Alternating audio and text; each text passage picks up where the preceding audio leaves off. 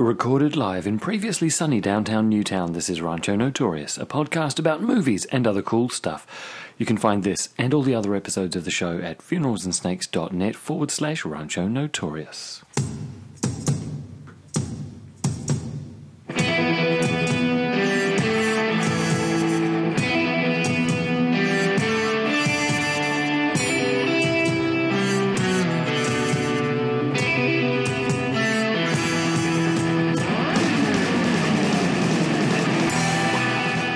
Welcome everybody to Season 3, Episode 4 of Rancho Notorious. I'm Dan Slevin, and here with me in Wellington, New Zealand, Kaylee Carruthers. Welcome back, Kaylee. Hi, great to be here. How has your week been? It's been insane, but I was able to sneak away early today, of course, being Rancho Day. Have they noticed that you're gone? Oh yes, I make sure to say goodbye to everyone. But Bill is actually still up in Auckland, so he doesn't know where I am. Sneaking out. Indeed. Well, and the reason why Bill is in Auckland is because we are approaching the end of week 1 of the 2015 New Zealand International Film Festival,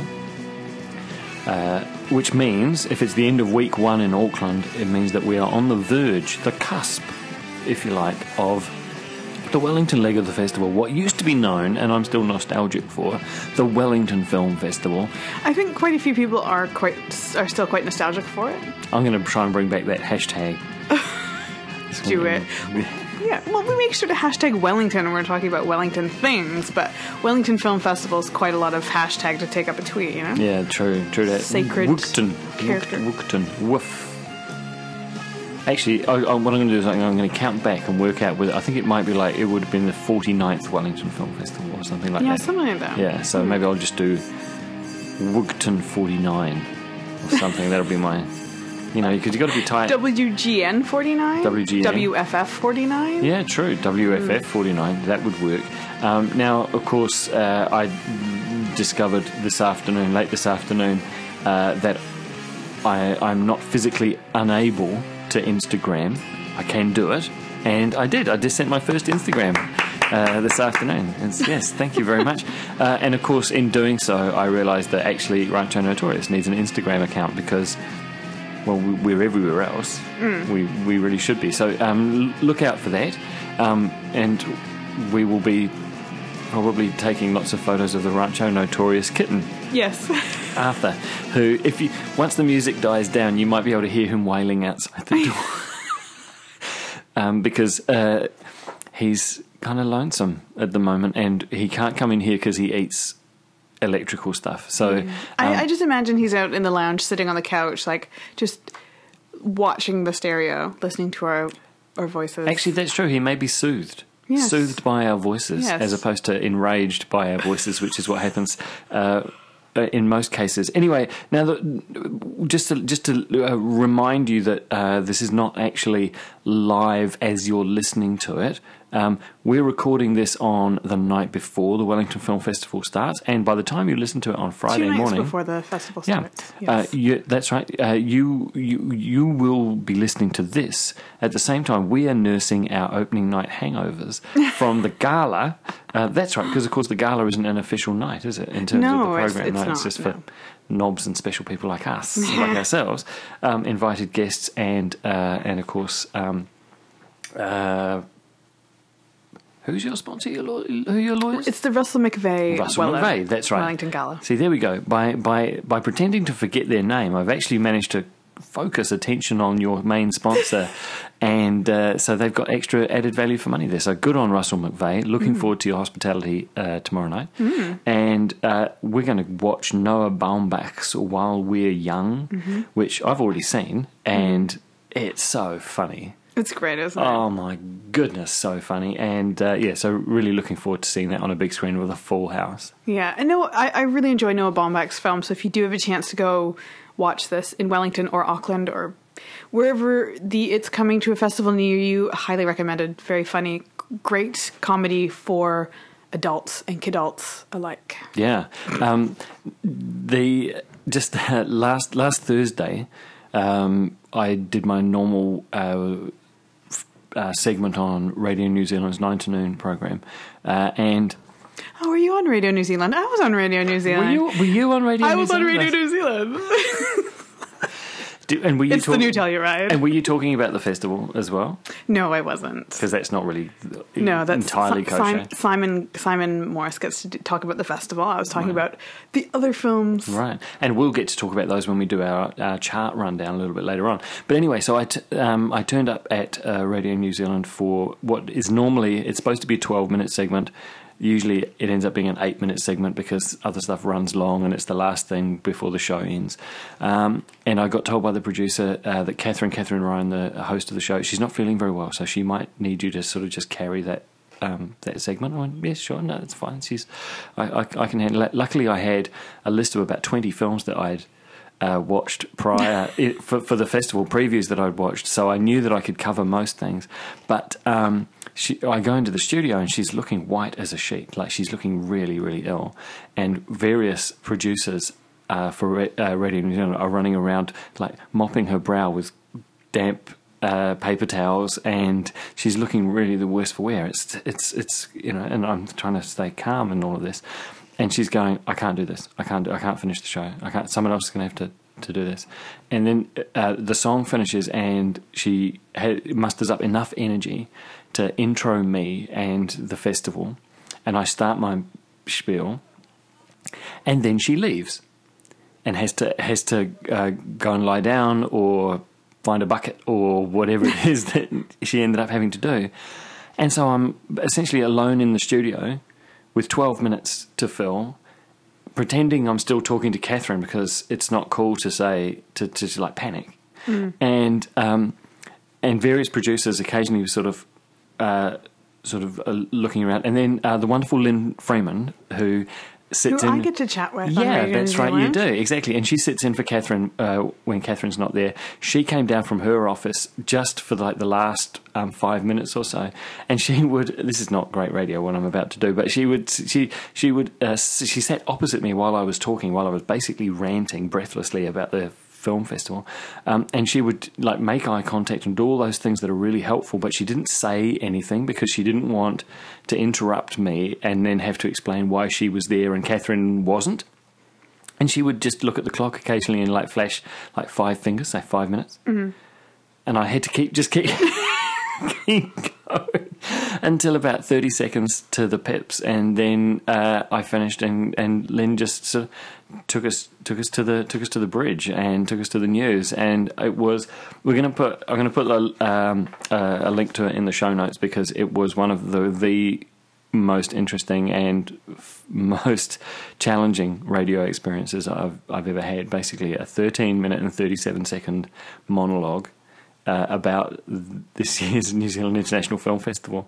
But I got to cover a lot of ground. You know, we had Bill Gosden on the show here last week, and after we'd finished recording the show and we were having dinner, he asked, how many films would you normally be able to cover in that 9 to noon segment? And I was saying, well, usually it's 3 commercial films, and then it might be 5 or 6 if I'm really stretched, and if I get an extra 2 or 3 minutes, then it could be a bit more. I got through 20.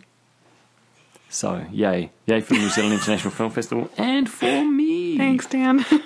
Right, talking of the Bill Gosden episode of the show, that is still available to listen to on our website and on iTunes. Will hopefully be available for all of time. For all time, yeah. We'll be sent into space one day. Yeah, that's right. And I just want to say that if you haven't heard that, I suggest that you stop listening to this show now, go back to it, listen to that one, because it is kind of important that you listen to these things in the right order, because it's not just an extended interview with Bill Gosden from the New Zealand International Film Festival, but it's also an interview with the director Christian Petzold, the maker of Phoenix, and Daniel Jungi from Being Evil. So there's a whole lot of stuff there that will warm you up for this particular festival episode. We have a special guest on the show this week, Doug Dillerman, who writes for the Lumiere Reader and is a film aficionado, a film buff, and a film editor. And a filmmaker. The filmmaker himself, exactly, that's right, yes, a feature film director. And he has had a very, very good week at the New Zealand International Film Festival in Auckland, and he'll be joining us a little bit later on to give us his rundown of what he has experienced so far. So stay tuned for that. In addition, as if that wasn't enough, we have a rare interview with the one of the most interesting directors working in the world today, the director of Bavarian Sound Studio and the Duke of Burgundy, which is in the festival this year, Peter Strickland. I spoke to him on the telephone last week, so we'll be slipping that in as well. But it was time we should probably get on with it. I noticed that the rest of the family has arrived home, which means that, and hopefully we've left some guacamole for them. And that they'll be comforting Arthur the kitten. But we should check out what's been going on in the mailbag in the last week or so. Yes, so Fred Thompson sent us his two-word review from NZIFF titled Victoria, One-Shot Wonder, Breathtaking Technical Achievement. Narrative was a bit OTT, but the two leads kept me engaged. Claire Couret has sent us two-word reviews. Great double up. To my fave film podcast, Rancho Podcast, Amy the Movie is Soulful Cinema, and Magic Mike XXL is Magic Manganiello. Have to agree. Yeah, we're going to talk a bit about that one a little bit later on, and by that one you mean Magic Mike? Yeah. Not quite so effective on radio, is it, Magic Mike? But anyway, we'll get to it. When we have an Instagram account and you're going through the mailbag, you're just going to have to describe people's pictures. Yeah, to us, it'll be descriptive audio of the photos. Yeah, picture of kitten. Reese Pie tweeted her favorite quote from our last episode, which was, "People have to stop giving Jai Courtney jobs." Yeah, but he has an almost nude scene. Just reflecting on that, Graham. And thanks very much to Reese Pie for getting our Letterboxd account right bang up to date, and checking in with some of our guests actually to make sure that no two-word review was left unturned. Exactly. Chris Horman, also known as the Merca on Twitter, two-word review for Love and Mercy, Heavenly Harmonies. And from Fred Thompson again, two-word review for Ant-Man, Diminutive Delight, read brilliantly mixes comic touches with heft and emotion, hilarious, heroic, and full of heart.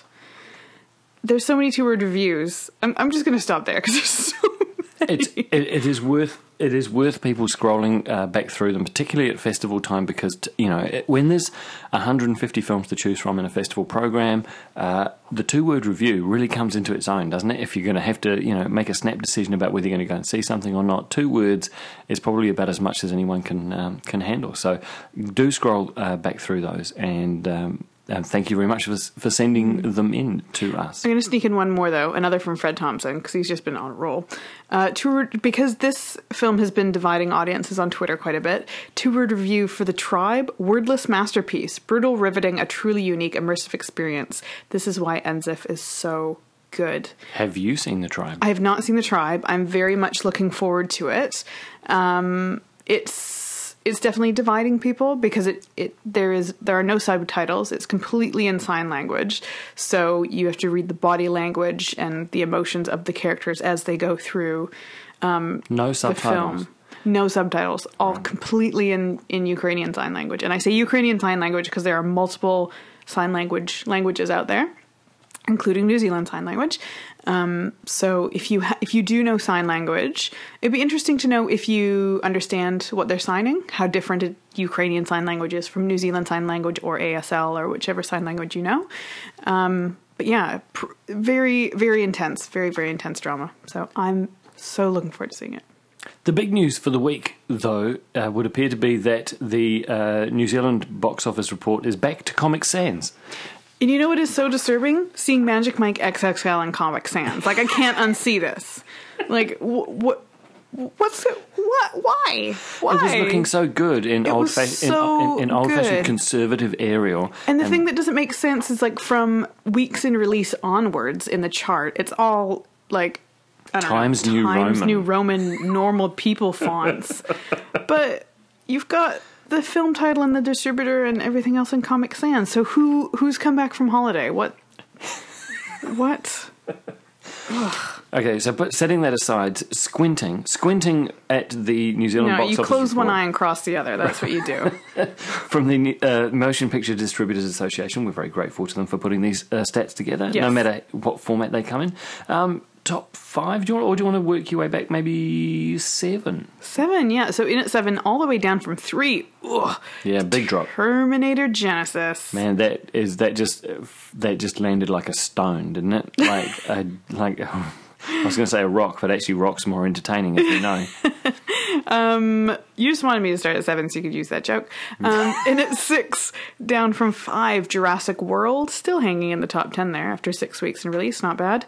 In at 5, down from 4, Magic Mike XXL, which, if you heard my stint on Radio New Zealand, I couldn't get through this without laughing. I was basically in tears. It was great. It was a great review. Did you? I haven't heard it, so give me the précis. Give me the short version, the 2-word version, maybe.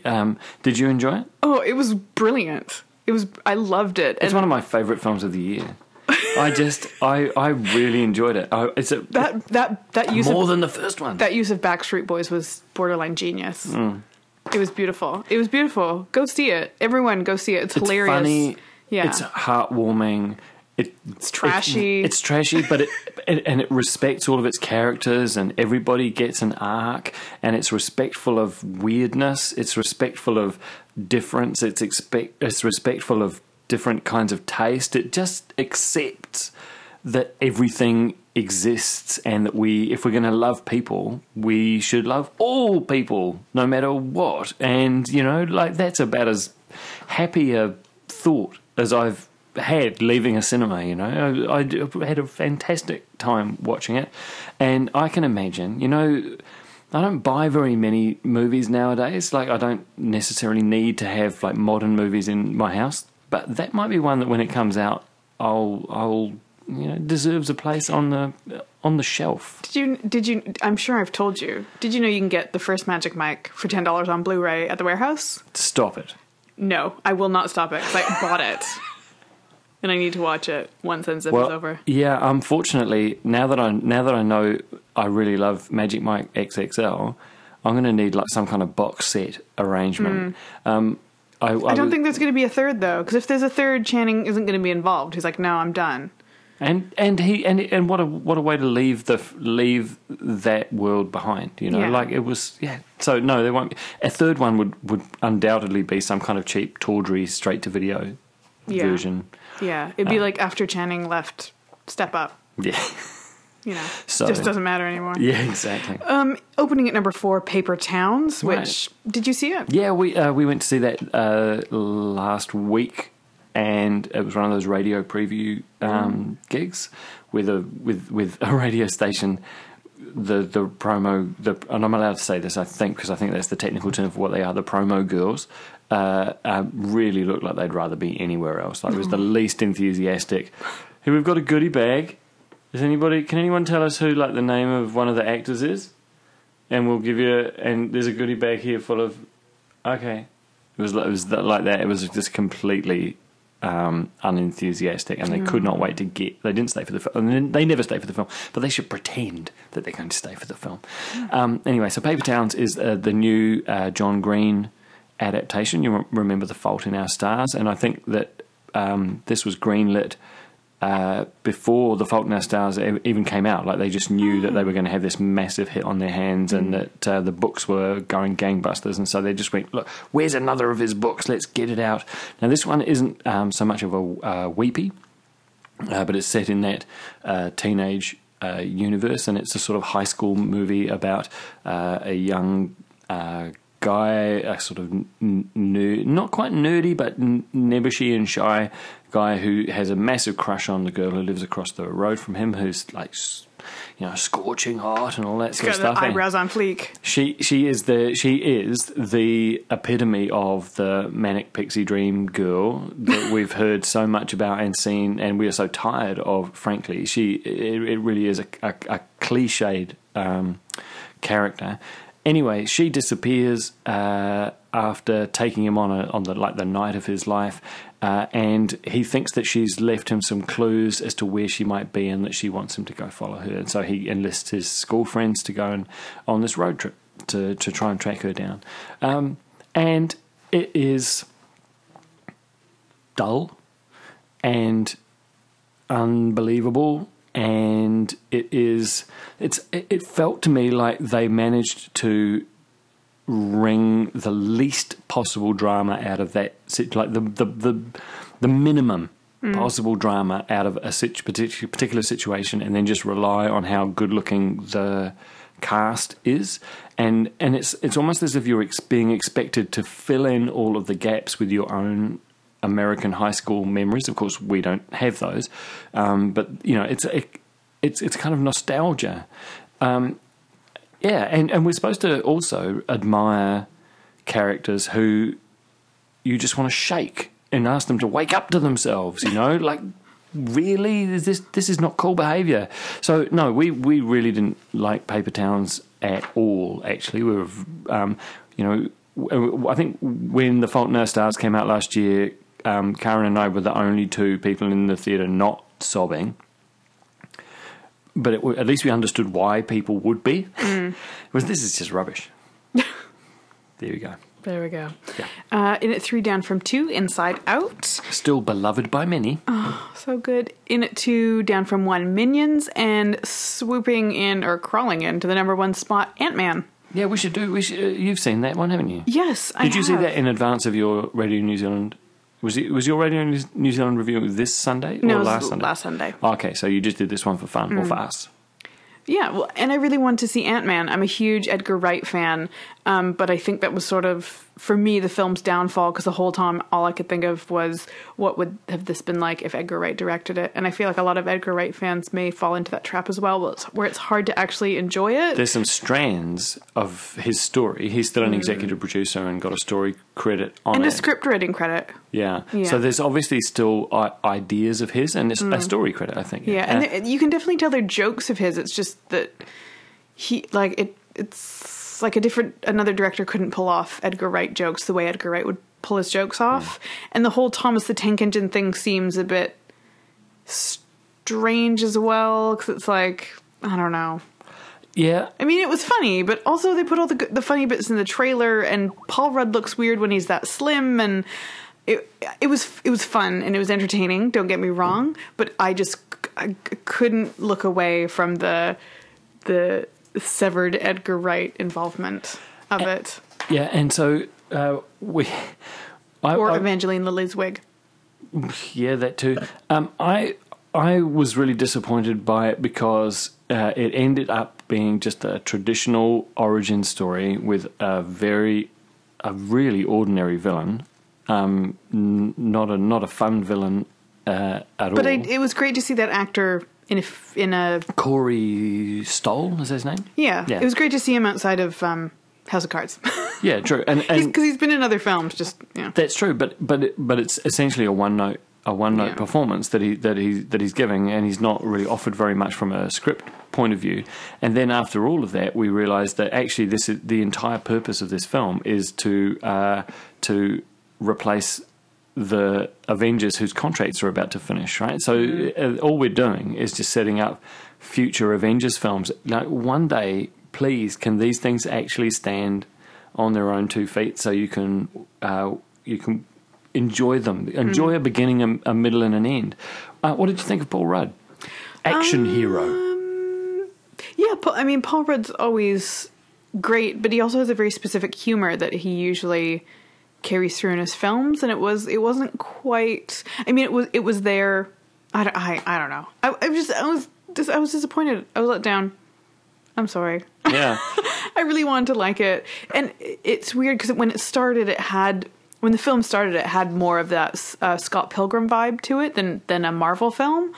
Yeah. But then it sort of went more into Marvel territory, and it's just Paul Rudd has people don't realise this, but he as a Broadway dramatic actor, he has a tremendous reputation. Like, Broadway audiences are used to seeing him in sort of big heavyweight dramas, and it's kind of hard to reconcile that talent with the roles that he gets asked to play in Hollywood all the time, which he seems to be able to sleepwalk through. It doesn't seem like it's particularly a huge amount of effort gone into it.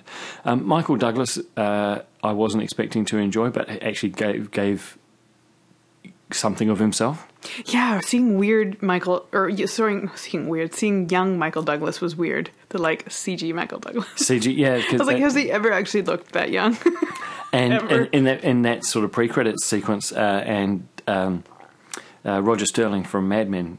Roger Sterling, yes. Basically as Roger Sterling with a moustache. It was like, wow, Roger Sterling. So are we going to incorporate the Mad Men universe into the Marvel universe? Spoilers for Mad Men. I know you haven't made it through yet, but Roger Sterling does get a mustache later. So. Oh my God.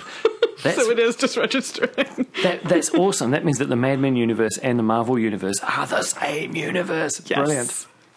All right, what's going on in Australia? I don't know why we bothered doing, at this time of the year, I don't know why we bothered doing all the other countries, because they are all the same, right? So Australia, number 5, Mignon. Number 4, Inside Out. Number 3, Paper Towns, Magic Mike XXL at 2, and Ant-Man at 1. In North America, we have Jurassic World at number 5, Inside Out at number 4, Trainwreck at number 3, which I'm really looking forward to and I hope doesn't suck. In at number 2, Minions, and number 1 is Ant-Man. So joining us on the line from Auckland, Doug Dillerman, filmmaker, film editor, and Lumiere reader contributor. You happen to be... Well, not happen to be, it's because you live there. It's not like it was an accident or anything. But you have been in Auckland for the last week, where the New Zealand International Film Festival has been going great guns. And, those of us in Wellington, since they brought this into one big festival and social media means we can now see what other people are experiencing, there's a definite sense that anybody who's not in Auckland is kind of missing out. Like, I feel it all this week. I'm seeing people's tweets and I'm going, oh, and, yeah, well, if it makes you feel better, Dan, I spent my Thursday and Friday far away from it myself, because I actually traveled to Mexico last week for my brother's wedding. So this...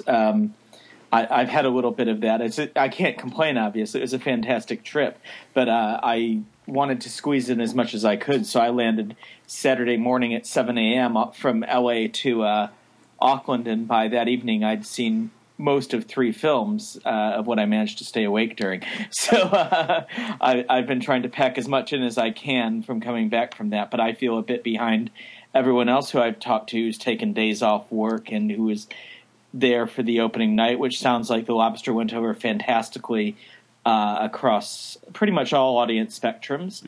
And I've managed to see I think I'm on 7 or 8 films now in the theaters here, and getting back in the mighty Civic is always a fantastic treat. And how is she looking?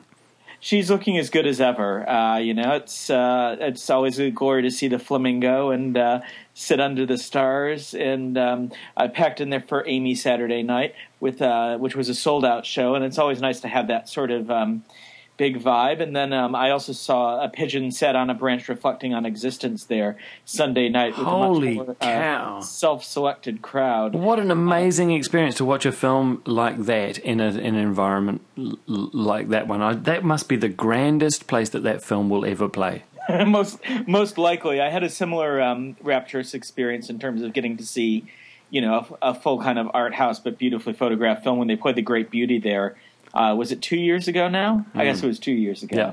And so, unfortunately, some of those beautiful films like The Duke of Burgundy, which I'm seeing tonight, which I'd love to see on that screen, is only playing at Queen Street. But, you take what you can get, and there's a lot that's being given this year. Absolutely. So let's talk a little bit about that pigeon movie. Can you explain to us and to our listeners what that film is about and why they should pay attention to it? Or should they? No and maybe. So roughly speaking, I think David Larson said something about it like Roy Andersson puts the dead in deadpan, and I'm not sure I can top that as far as a capsule description. But Roy Andersson's a Swedish filmmaker, and this is his third in a trilogy, the first being Songs from the Second Floor and the second being You the Living. And You the Living for me was a highlight of the 2007, I think it was, film festival. And he works very slowly. This is his first film since then. And he'll shoot one scene at a time from a static camera position and build these astonishing sets and basically pull off what's sort of like the most abstract Monty Python sketch in slow motion, with obscure Swedish political undertones, that is this incredibly dry humor and occasionally will just have these incredible coup de cinemas in it, which can blow your mind when you're sitting in a bar and suddenly a horse comes charging through the door, and what you thought was just a simple set, suddenly has 200-person strong army charging through behind it. I would say in general that and most of the other films I've seen thus far fall under the hardcore cinephile.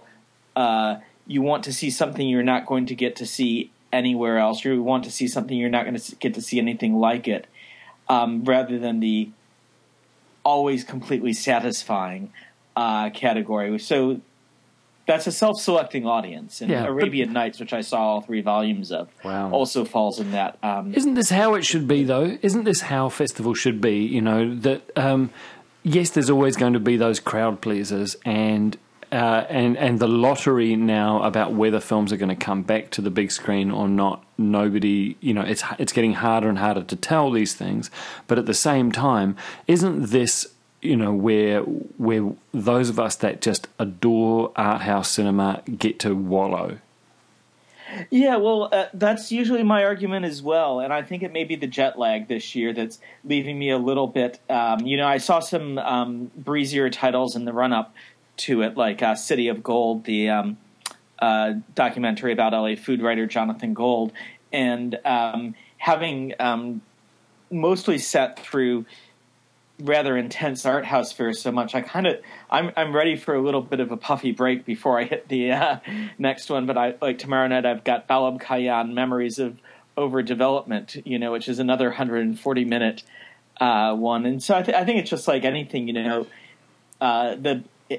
ideally you have a balanced diet, and because you only have this 2 weeks, you're trying to fit in as much austere art house cinema or otherwise not necessarily audience friendly film, and that can be a great challenge if you're jet lagged like I am, to be quite blunt. Well, also when you talk about needing to cram all this in, there are people who are watching multiple films every day. This is a buffet where your plates are full, and you're going back with another plate to fill that plate. And is this? I know this is the only way that we can see these films on the big screen, but is this still? Does it serve those films to be binging quite the way that we do?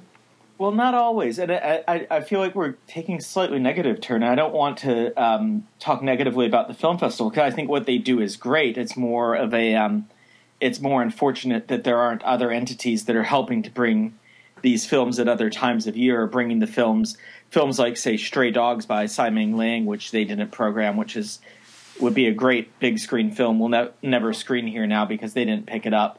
The new Lev Diaz, things like that. If they don't back it, then it's gone. But you're right. I don't think it does serve them well. And I've over the years, I've gone from doing 5 film days every weekend to I just have a hard limit of not doing more than 3. But my friend Nigel, for instance, has managed to optimize his schedule to fit in 6 films next Saturday. Wow. And I just don't even know how you make those kind of turns, especially if you're engaged with him, and go from something bucolic to something quite intense to something quite abstract and back and forth. And I'm forced, because of work commitments, to limit myself to 1 a day, and it's one evening session, and I miss those days where you just completely allow the festival to wash over you, but at the same time, I don't know if I have the stamina for it anymore.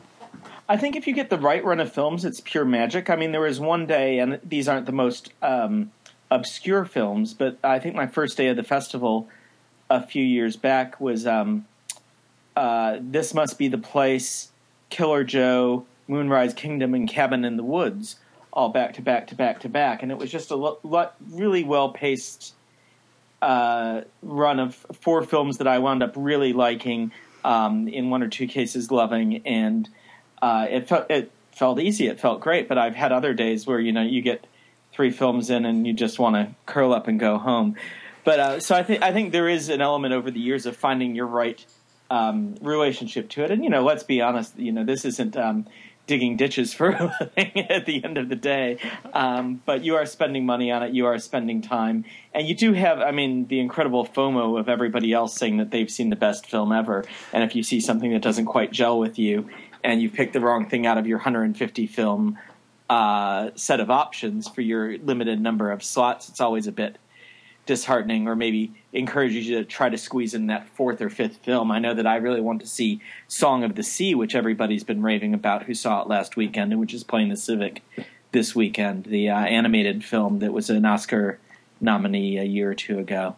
And the thing is that you mentioned again 150 films plus in the program every year. It means that the festival itself is like, I sort of liken it to a mountain, and everybody's seeing a different angle of that mountain, and nobody's festival is going to be exactly the same, and so you have to. FOMO is probably the most pointless emotion to have around the festival, because you can't. I was just thinking when you were talking about Anderson's Pigeon film, and I have seen The Lobster, and I've seen While We're Young, and I was thinking, wow, this might be the most deadpan festival ever. And yet, I've only seen 20-odd films out of 150. Who knows? Somebody else might see another 20 and say that, it's larks. It's chipper. Have you seen Partisan? Because I would put that in that deadpan camp as well, and that's a really terrific film. No, I haven't seen Partisan. It is one that I had to.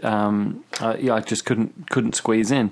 But I have seen in previews quite a few of the documentaries in the festival, and I tell you what, there's nothing that'll make you angrier about the state of the world than documentaries in the New Zealand International Film Festival. Oh my god, much more so. I've been much more entertained by the features this year, but the documentaries are so rage-inducing.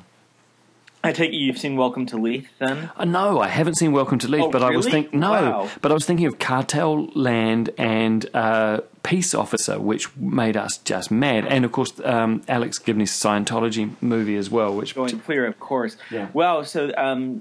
Yes, Cartel Land, and Western is its counterpart as well, which I highly recommend, by Turner Ross, and his brother, who Turner Ross is a guest at the festival this year. But both Welcome to Leith and Pervert Park were incredibly powerful, incredibly upsetting documentaries as well. And I suspect there's many more where that came from. But I've heard great things about Peace Officer, but haven't seen it yet. Yeah, Peace Officer is it's a real slow burn of a film, and definitely worth looking at. I'm conscious that you that time is an issue for you, because you've got to get back into the city for the Duke of Burgundy. So what we'll do is we'll do some news now, and we'll come back to you for a second half of your first week appreciation. Sounds good. Talk to you in a few. This morning, the BBC announced the result of their extensive poll to discover the 100 best American films ever made, at least according to 62 of the world's best-known critics.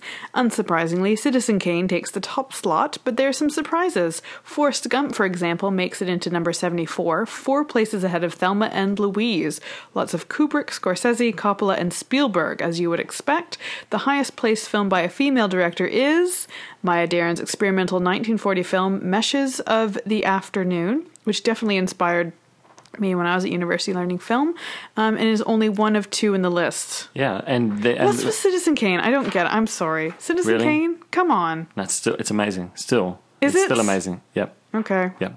We're gonna have to have an intervention here, aren't we? We're gonna have to sit you down, strap you to a chair, and I'm gonna have to explain how good it is at every moment.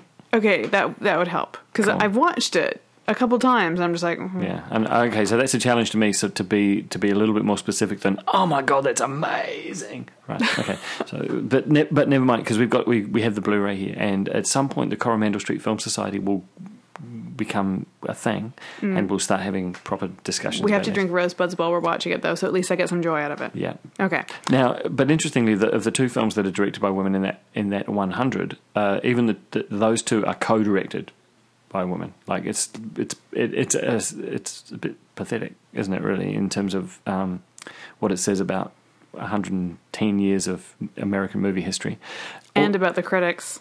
and about the critics. Exactly. And now another thing that I thought was kind of funny about this is that this was a poll that was commissioned by BBC Culture, and which. And if I was working for any part of the BBC that wasn't called BBC Culture, I'd feel a little bit insulted by that, actually. What am I, chopped liver? Oh. As many of our listeners will know, Omar Sharif, the legendary Egyptian movie star from films like Lawrence of Arabia and Doctors of Zhivago, passed away last week at the age of 83. Or Zhivago, even. Doctors of Zhivago, is that how you say it? Oh, Yeah. it is. I've been putting an extra I in there for years. See, your great friend Rebecca McMillan will be extremely upset at that mispronunciation, because it's like her... Dr. Zhivago. Yeah. And the funny thing is that I wrote that paragraph, and even now I realise that what a nonsense it is, because there are no films like Lawrence of Arabia or Dr. This is what I deal with, listeners. So don't pull me on Zhivago. Oh, and what has happened to F.W. Murnau's head, the German director who helped define cinema during the silent era with films like Sunrise and Nosferatu, has had his Sonsdorf, Germany grave defiled by robbers who stole the corpse's skull. What? Yeah. No one knows why, but suspicions of occult practices are rife. That's just a tad disrespectful, isn't it? Tad. Horrible. Doug Dillerman in Auckland. The second half of your first week appreciation of this year's New Zealand International Film Festival. Is there anything else that you've sort of noticed that might constitute a trend from your particular angle on the mountain? That's an interesting question. I think that, films that are quite dense and have a lot in them to unpack. I'm thinking of the Arabian Nights trilogy in part, which was, as I mentioned, quite a big group. That's Miguel Gomez, who did Taboo, and he's come back with the 3-film, 6.5-hour précis of Portugal's economic crisis is refracted through a structure inspired by the book Arabian Nights, even though the film explains that it is not an adaptation of it. It's as complicated and messy as it sounds. It's also joyous and at times absolutely brilliant, and other times really frustrating. That description I'd also apply to Tim Wong's film Out of the Mist. I was going to ask you about that, actually. Yes, tell us. Yes, I saw that Monday night, and as you mentioned, I write for Lumiere, and I did have an early read of Tim's script, which is an essay film that has been sold somewhat on the basis of providing an alternate history of New Zealand cinema, which is the subtitle, and it is fantastic for the obscure and underlooked films that it illuminates. But it's also a really potent and intellectually heady essay on questions like, what is artistic identity? Why too often are creators co-opted in their portrayal of a country by what's come before, or the colonization of our imagination by, say, Lord of the Rings as Middle Earth, or just our desire to photograph our bucolic countrysides in a certain way. Why does our cinema tend to lack political engagement? I'm covering just a very small taste of the many questions that Tim raises in it, and he'll be, after this festival run, he'll be releasing it online, which is great because I think it deserves another look and a lot of engagement. I would encourage people to go see it, because I found the Q&A actually as rewarding as the film itself. And I would say some of the punches that Tim pulls in the film in terms of his opinions, he was a bit more open with in that setting, and perhaps some of his more provocative goals of the film. But it is also quite dense, and I've talked to multiple people who felt like by the time they'd had the chance to absorb one point, two more were made. I had a few. We got a chance to see a preview of that film before Thursday, and before I was on Radio New Zealand on Thursday, and I really appreciated the depth and the intellectual heft of it, and the challenge to the status quo. It occurred to me that I don't know how well it would stand for an audience that perhaps didn't have the prior background. Like it may be that you actually need to have seen Sam Neill's film first. Perhaps, yeah. I mean, there is a small excerpt of describing the cinema of unease, but if you don't have the notion that we're a country that makes a lot of films of a man alone, it is something it's more glancingly discussed. Yeah, it felt like a response to some things rather than necessarily a. I mean, it turned into a much more unique, self-produced essay rather than But the first sort of couple of acts of the film certainly seemed like a response to existing arguments. I also had a wee bit of a problem with Eleanor Catton's narration, and not because I have a problem with Eleanor Catton per se, because the last thing I'd want is her dad to leave comments on on the website. But I didn't think it was particularly well read, the commentary, and I would have loved to have had an actor do it, like an actual actor. Right.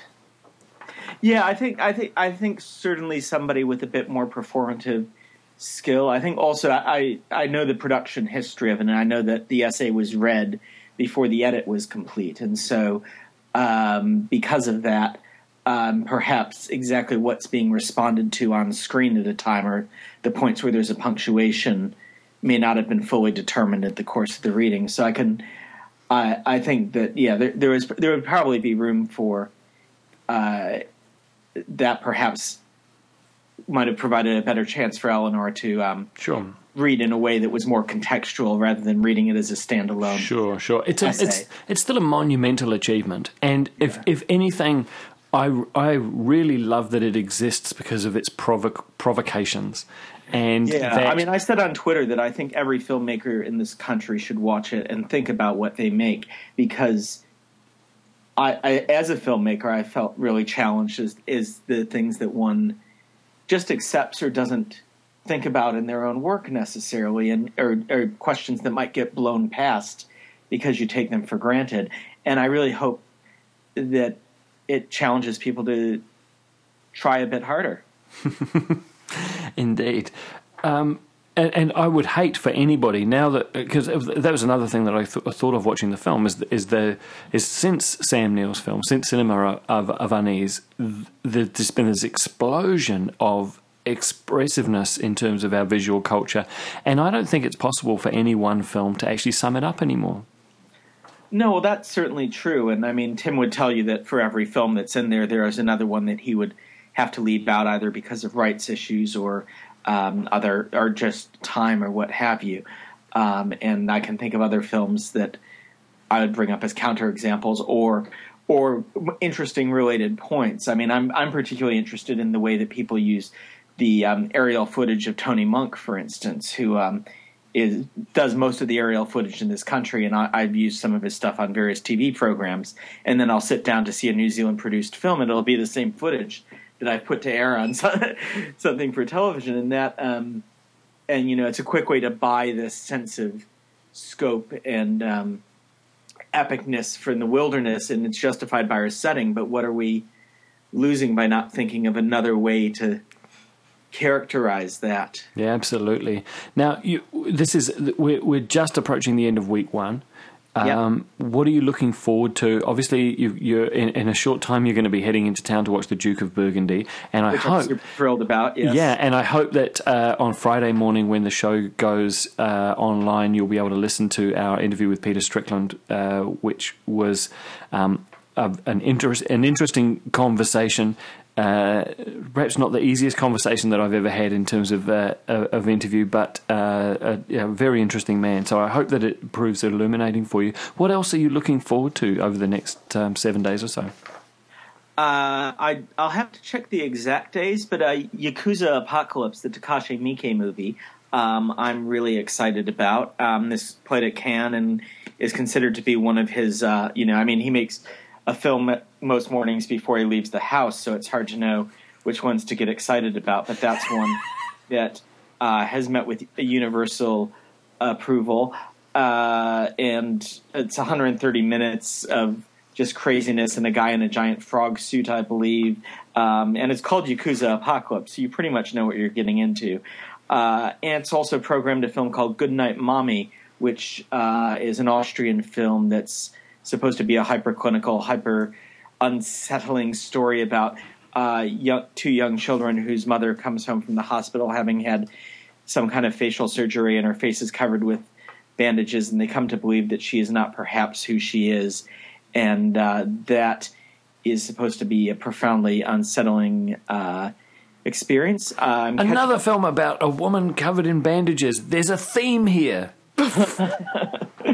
There's so many themes. Apparently, there's nudity. As Balabkayan #1, Memories of Overdevelopment, the Filipino film with the director is going to be here, just sounds fascinating. He started working on the film 35 years ago, and then things went awry. He couldn't get it finished, put it aside, and then in recent years was inspired to shoot some new footage to put it together in this patchwork, and it played at Berlin to rapturous response. And it's again one of those visionary films that sounds like it'll be like nothing else in the festival. Oh, and of course, The Assassin, the Ho Xiaoshen film, which is playing on the Civic Saturday night as the centerpiece, and seeing him do a wuxia film on the giant screen. I mean, that's one of my favorite genres, whose films are sometimes quite a bit slow and sometimes quite a bit narratively confusing, but I'm hoping that just the aesthetics of it will be rapturous enough for me to have it carry. Great. Hey there, Kaylee. Hi. Oh, no. Oh, my headphones have died. Oh. We haven't talked to you at all. Oh, that's okay. Sorry, my headphones just died in case listeners are like, what? No, I've been listening intently. It sounds great. I think we're looking forward to all the same films, and I think, having Kidlet at the Balikbayan screenings is going to be a real hoot for everyone, so I can't wait till he comes. Seems like a real character, and and also the speaking of other visiting filmmakers, I forgotten the fellow's name, but Finders Keepers, which I saw at the Auckland Preview, was a terrific documentary, and it's in the incredibly strange section, but it's one of those that, like King of Kong, a bit could easily play to a very mainstream audience, even though it is about two people fighting over a severed mummified foot. Their Twitter handle is Leg in Grill. It's brilliant. Yeah, and it starts off as kind of a sort of a classical like kind of documentary, good guy, bad guy. The good guy's the one that lost the foot. The bad guy's the one who is trying to profit off it. And then it really nicely complicates that and just keeps digging into its character's humanity, even while the circumstances reach almost absurd levels of caricature around it. And I was just really impressed with the filmmakers. First of all, just eking a feature out of what sounds like almost a gag kind of concept, but also just keeping their eyes so close to their characters and not being like, oh yeah, it's a crazy idea, it'll carry, and walking away at a certain point with what would have been a much lesser film.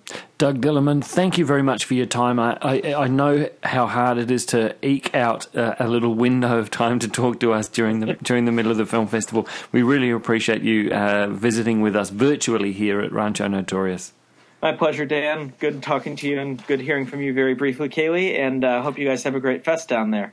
thanks very much to Doug for his time, and I know that he's going to be interested in this next segment of the show because last Friday morning, relatively early, well, early enough, frankly, I got to have a conversation with the director Peter Strickland, who has a film in the New Zealand International Film Festival called The Duke of Burgundy.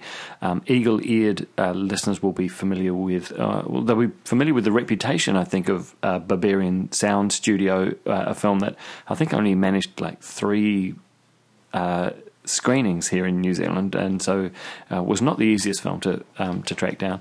Anyway, he is one of the unique film voices in the world, and we spoke on the telephone on Friday morning, and it was an interesting conversation.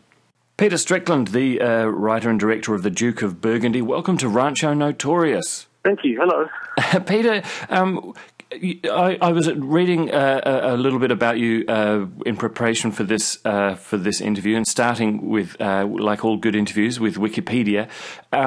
And it said that you live in Eastern Europe. Where are you calling us from? Hungary. Wow. And how is Hungary at the moment? It's like an oven.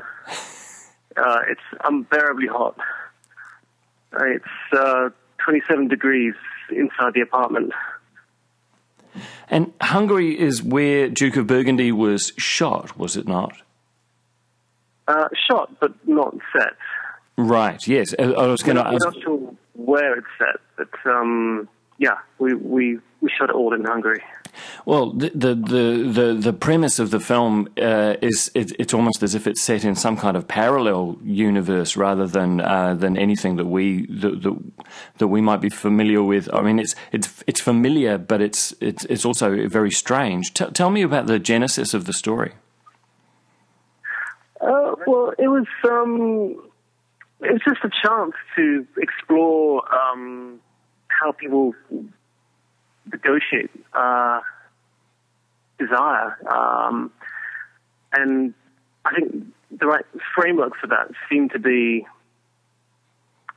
not. How can I say this? I was looking at a lot of Eurosleaze films, and that was like a starting point, really, to explore how people compromise in a relationship. And even though we started with these references from Franco, from Roland and Alain Robbe-Grillet and so on, the film turned out into something quite different, quite domestic, even though it has this kind of exotic, decadent feel. To me, it's like a domestic drama. And was that something you discovered during the process of creating it, or was that something that you were wanting to get to at conception? You're never quite sure where it goes. I mean, I guess, I wanted to look at, what I wanted to do from the beginning was take these tropes from a lot of the genre films where you'd have a dominant woman, like you have a classic stereotype, the prison warden, the maid, not the maid, sorry, the stern mistress. And I think what was interesting about a lot of the films from that period, they were always in character. They'd always be on cue. And I wanted to see someone who, it's all artifice. That's a persona they're putting on, and actually they're not like that at all. So I want to see them miss their cues. I want to see them snoring at night in their pajamas. That was quite clear from the start. Where we went with that, I wasn't quite sure until the last day of editing. Something else that really fascinated me was the fact that the entire community, not just not just our central couple, were essentially rabid lepidopterists and extremely knowledgeable about butterflies and moths. Where did that idea come from? Again, I think it's just about finding this kind of framework for the film, and since the whole film is very kind of, what's the word? It's like a fetish film, and it's all about textures and surfaces. So all these insects and their wings and the whole texture of them, that kind of somehow it just added to this whole intense look and feel. And they're not meant to be symbolic of anything. Like the only symbolic thing was when Cynthia gives her last lecture and talks about all these insects basically hibernating and everything is dying. You know, it's the autumn. With this mole cricket lying dormant in its tomb, that kind of mirrored Evelyn's deepest wishes somehow. My partner and I watched this film a week or so ago, and when I told her that I was interviewing you this morning, she said, "Really? I could have sworn it was directed by a woman." And I mean, how does an observation like that make you feel? She seemed to think that it was just incredibly insightful about female intimacy. It's strange because I kind of had the Duke in the title almost as a reference of the fact, you know, it's made by a male. Because I feel it would be quite arrogant to say I can adopt this female gaze. I think the only thing I can do is be less male by, you know, not being so directional with the camera. Okay, this one classic male shot where the camera goes up Cynthia's skirt. But otherwise, we tried quite hard to just not be mechanical with the camera, not be directional, and just focus more on the ambience of what is happening and so on. I mean, it's strange for me because I think a lot of those films that explored love between women were mostly made by men, and I think the audience tended to mostly be male heterosexual. So we wanted to kind of take that and take that whole notion and push it even to a more absurd corner by having it all women somehow. But yeah, I mean, it obviously it's great that someone said it doesn't feel male. But I couldn't say that myself. Let's talk a little bit about the world that you've created and the detail, because I mean, there's I love how the film sets up a particular aesthetic that it then sort of proceeds to undermine as we get closer into the story and the relationship, and you know that the inspiration of those sorts of sexploitation films of the 70s. It doesn't deliver on those what's the word I'm looking for, those hints, if you know what I mean. What sort of films were your inspiration for it, and how did you go about recreating that? I'll just drop in an aside. I was very interested at the excitement that Quentin Tarantino had recently that he'd found the original Ben-Hur lenses to shoot his latest film on. Oh right, yeah, I read that. Yeah. Yeah. So I'm wondering, did you go back to like original materials? We didn't find any lenses, no. Well, what we did find was Monica Swinn, who was in, I think she was in 23 Jess Franco films. That was something, especially, you know, after shooting, she was kind of dying out on all these stories about Franco. But for me, I think the influences were quite loose, so there was never any attempt to kind of, how do I say, you know, do this kind of tribute to all that. I think all these ideas were just, you know, starting points. I think any Franco fan would be quite, you know, let down by seeing this film. I think the other influences were, I think, The Biche by Claude Chabrol. What else? Fassbinder's work. There's this Czech film called Morgiana by Judaj Herz, which has this kind of wonderful, decadent, gothic feel to it. So you just kind of taking all these influences and somehow vomiting them out into something, you know, hopefully which has that flavor but is still something that works. I think that I'm hoping, you know, you don't need to know all those films to work out, you know, the whole logic of Not in advance, perhaps, but it's we'll certainly put links to information about those films in the show notes for this show, so that once people have seen the Duke of Burgundy, maybe they can go and investigate further. Something that that was very noticeable to me from an aesthetic point of view is that you seem to have rediscovered the lost art of the zoom. Yeah, I love the zoom. And it's just something that modern filmmakers, now that maybe it's that cameras are so easy to move around themselves, people don't feel like they need to do that stuff optically.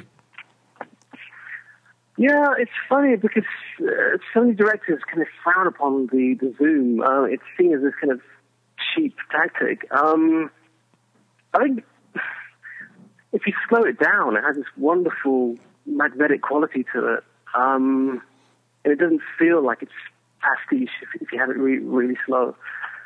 So, all these things, it's all about context and moderation and so on. But I've got a big spider on me, so I just need to blow it off now. I'm outside by a stream. Left all these webs on me. Oh, it's silk.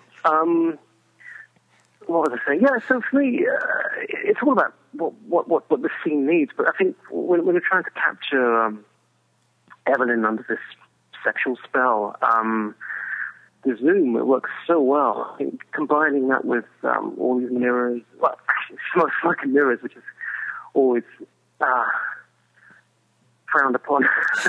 I think we did a lot of things which are frowned upon, using sexploitation, smoke and mirrors, zooms. You've broken all the rules. But yeah, I think. Well, I wouldn't say that. I mean, we just use things which are kind of looked down on. But I always liked work that the snobs would lay into. And yet, I'm sure that there are cinephile snobs that will claim you as their own. I don't want to be claimed as anyone's own. It's very nice, but I'm happy to be an outsider. Well, maybe not that happy because well, who knows? Yeah, you've made. I mean, as long as I can keep going, that's the thing. It's hard to make a living, doing these small films. That's why I don't live in the UK. I mean, I couldn't make these small films. I live in London. There's just no way.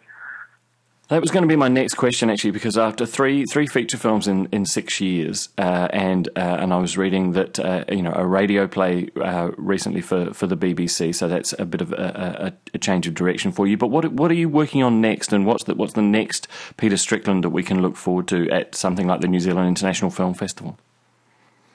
Oh, in terms of film, it's going to be a long wait, I think, because I'm doing another radio play this year.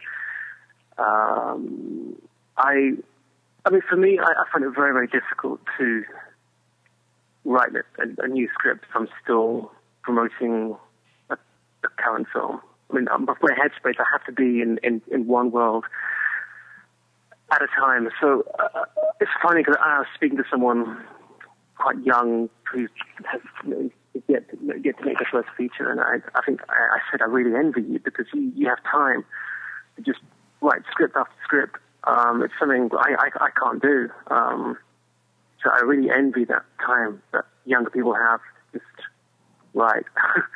We're coming to the end of our allotted time, unfortunately, and I wanted to say thank you very much for actually letting us into your head for this brief moment. And your film is playing at the New Zealand International Film Festival all over the country from this week.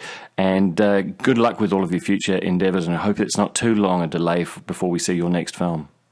No, hopefully soon. I'm going to start writing, I think, in August, so let's see what happens. I mean, I have no idea, but yeah, hopefully. And hopefully you find somewhere air-conditioned. Yeah, you can say that again, yeah. Peter Strickland there on the line from a sunny park in Hungary. Yeah, fun, interesting conversation, and I hope that provokes people to go and check out the Duke of Burgundy, which we here really enjoyed. This is a classic example of a film where the way it has been sold by the New Zealand International Film Festival in the program note is, I suspect, kind of deliberately misleading. So it ain't what you think it's going to be, and it's a much more interesting. It goes in much more interesting directions than you think it's going to go to as well. So that is, ladies and gentlemen, our show for this fortnight. Thank you all for listening. If you're in Wellington this Sunday, come and join me, and maybe Kaylee, you're going to be coming along to this screening on Sunday afternoon of Belief, The Possession of Janet Moses, a film made here in Wellington. I'll be introducing that screening as well as hosting a Q&A with the director David Stubbs afterwards. That's at 5:30 on Sunday afternoon, the 26th of July. If for some reason you can't make it to that screening, we're going to try and record the Q&A. Not sure how yet. So we can play the best of it here on next fortnight's episode, but very much looking forward to it. And I highly recommend going to the film. It's an incredible film. Yeah, and this is going to be in Wellington, your only chance to see it with the director in attendance. And it's the world premiere. Oh, really? Oh, so it's not getting Auckland screenings? It is getting Auckland screenings, but it's the Belief is specifically having a Wellington world premiere because it is a Wellington regional story. Hoo-ha! So I'm going to be hosting a world premiere. Yay for me. If you've enjoyed this episode, if you're still with us, you can subscribe to our show at funeralsandsnakes.net/Rancho Notorious, where you'll find ways to communicate with us either via email. I won't read the email address out because it's fiendishly complicated. You're better off just clicking the link. Or you can make a comment on the website too. You can follow us on Twitter at Rancho Podcast. That's RANCHO Podcast, all one word, where we like to tweet about things we think are interesting. And you can interact with us on Letterboxd too, thanks to the lovely Reese Pie. Our username is Rancho Notorious, all one word. And we are going to get an Instagram. We are. Yeah, eventually. Yeah, but we'll tweet you about it.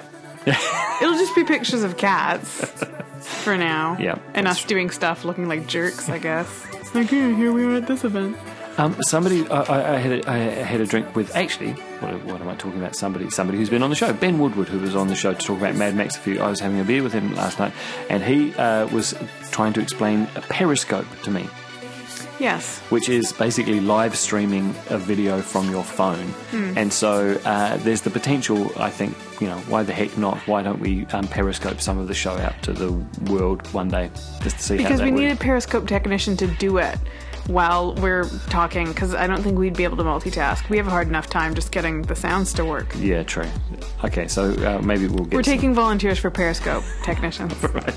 This show is a Funerals and Snakes production. Season 3 is, in fact, every season is executive produced by Robert Cato, Random Films, Claire Correa, Mark Cuby, Anthony S. Pratt, Fred Thompson, and Matthew Buchanan. The theme music at the beginning of the show is Ennio Morricone's The Good, the Bad and the Ugly by Loz Plantronics. You can buy that at the iTunes store just by searching Loz Plantronics, or presumably The Good, the Bad and the Ugly. You can, and we're going to play you out with some more music from the soundtrack of the very, very amusing While We're Young by Noah Baumbach. Here's pop sensations Haim and the Duke Dumont remix of their single Fallen.